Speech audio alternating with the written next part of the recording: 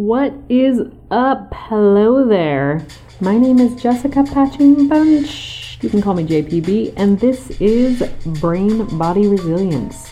This is a podcast dedicated to growth, human development, and stressing a little bit less so you can go ahead and live a little bit more. Hello. Welcome back. Welcome back. Today's episode is inspired by a podcast that I was listening to, and we're just going to dive right in here. The host said something like, they were talking about some kind of mindset tools and like personal development type of things. And somewhere around this, they said, I'm pretty grounded. I'm not too woo-woo. And immediately this kind of stuck out to me out of the whole podcast. That was such a small piece, but that really stood out to me. And I had some thoughts and feelings about it. And so I am sharing them here with you for your consideration today. The first thing I want to touch on is that the term woo-woo, when discussing meditation, spiritual practices, energy healing, personal development in that kind of sense, those types of practices, is a pejorative term. And we need to reconsider why this term is used. And, this is something that I had never considered. I always thought maybe spiritual ideas were kind of hard for people who did not have those same beliefs or understanding or practices to conceptualize or just kind of understand, get on board with, because it wasn't their thing, and that's fine. And this is all assuming that you have heard the term woo-woo when discussing anything kind of esoteric or kind of soft personal development, meditation. They're all Eastern practices that have been around for thousands of years.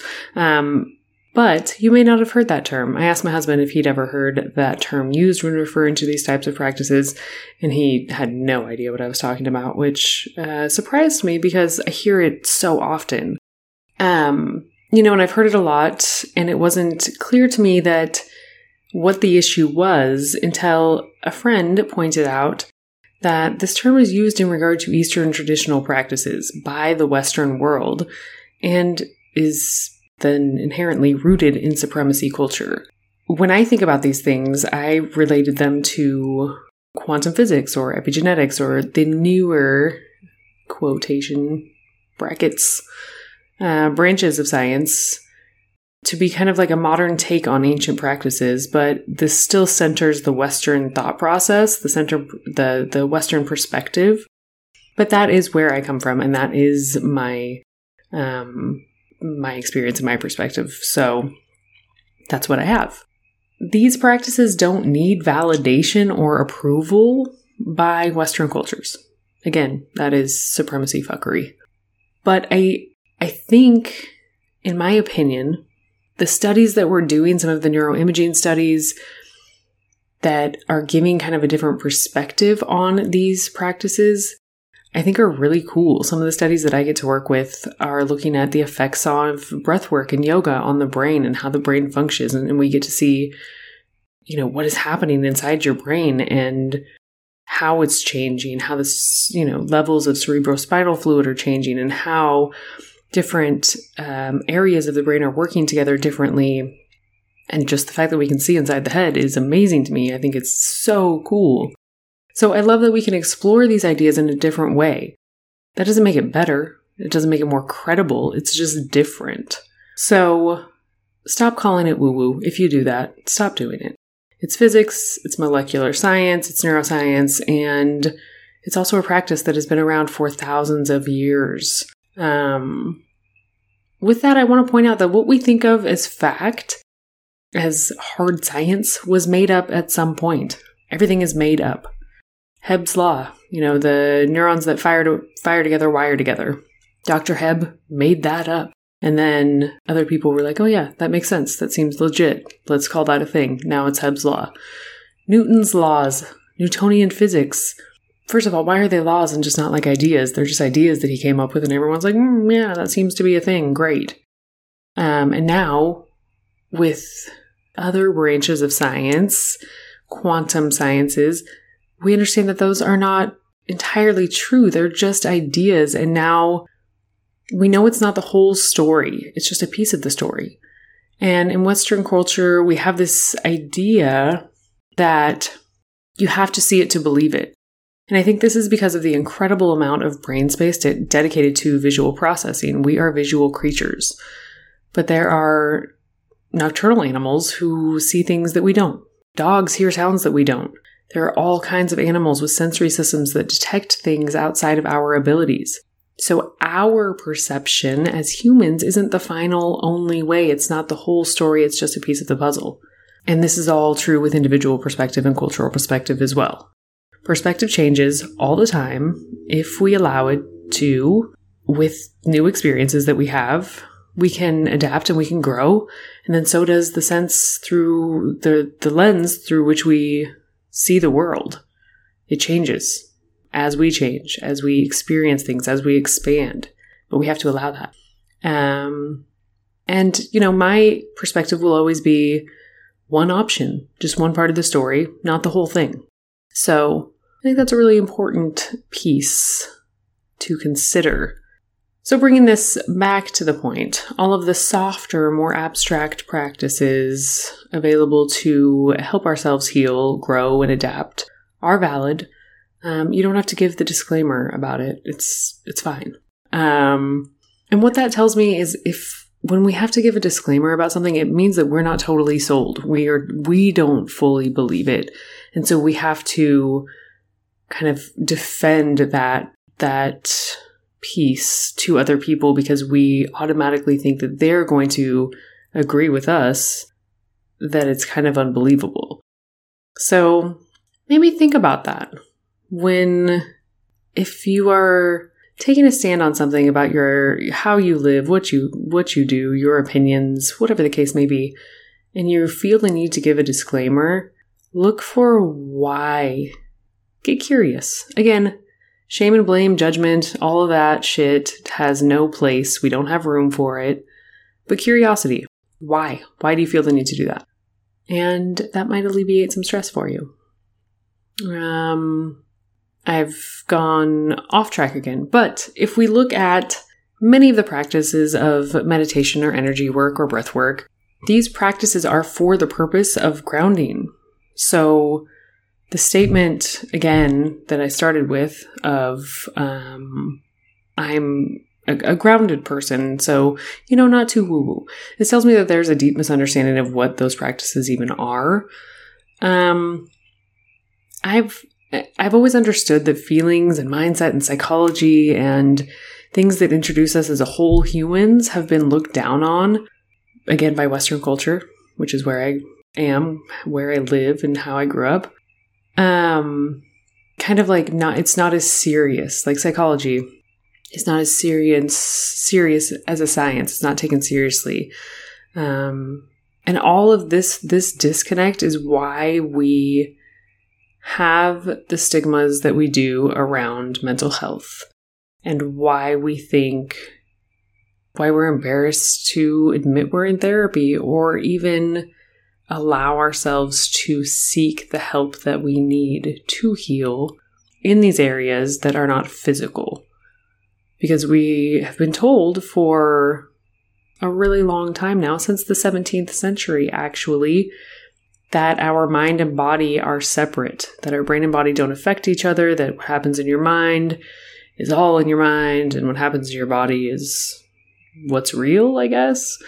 You can thank Rene Descartes for that in the 17th century and his ideas on dualism. But again, because of these beautiful modern sciences that we have, we understand that your thoughts create a cascade of physiological effects throughout the body.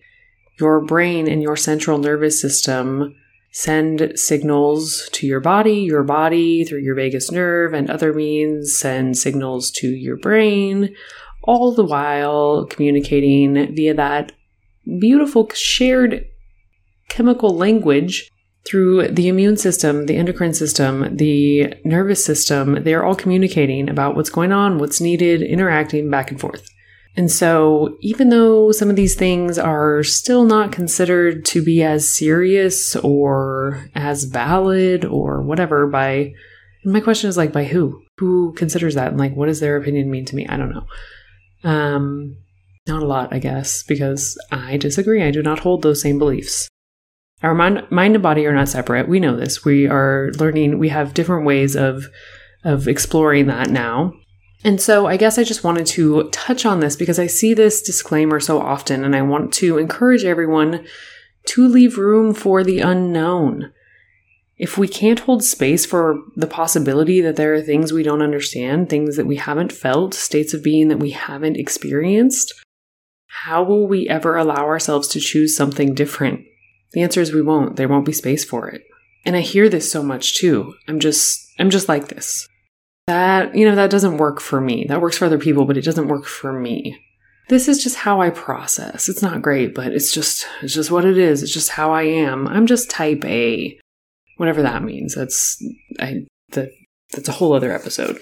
And I guess these things bother me because it used to be me. I was very proud of being highly stressed and highly functioning with stress. It was like a prize, like you're slowly killing yourself and feeling like shit so that you can feel important in a system that is built to exploit you. So stop doing that. You don't have to.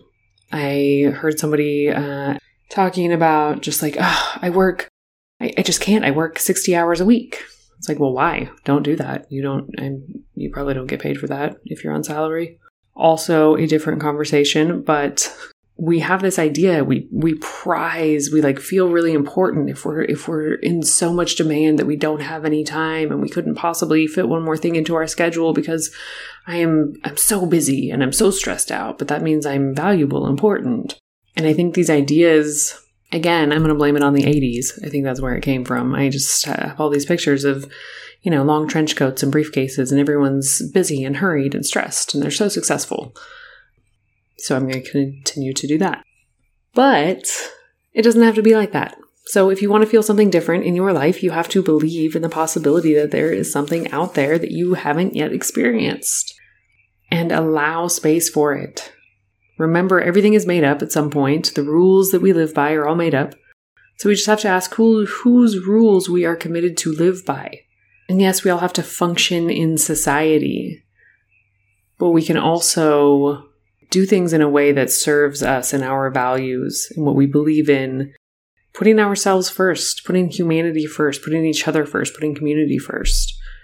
When we identify ourselves with being a certain way, we shut off the infinite possibilities for us to explore another way of being, for change, for growth, for healing, and for reprogramming our systems to respond in a different way. So I'm going to wrap this up. Stop saying woo-woo and allow for possibilities. If we're looking to build a life that we like instead of continually trying to escape from, if the goal is less stress and more living, we have to stop putting boxes around ourselves about who we are, what is possible, what we should be, or what we should be doing. Get out there, get wild. You're a whole human. Live, explore, adapt, change your mind 1,000 times. Ultimately, just choose you. No disclaimer. I feel like this episode was a bit all over the place, but I said what I came to say, and I hope you found something that sparked for you. And if not, stay tuned. I'll be back next week and we'll try again. Thank you for following along with my thought process here today. I am incredibly grateful you are here and choose to give me your time and attention every week. I do not take it for granted. I hope you have a beautiful week and we'll do this again. Until next week, JPB out.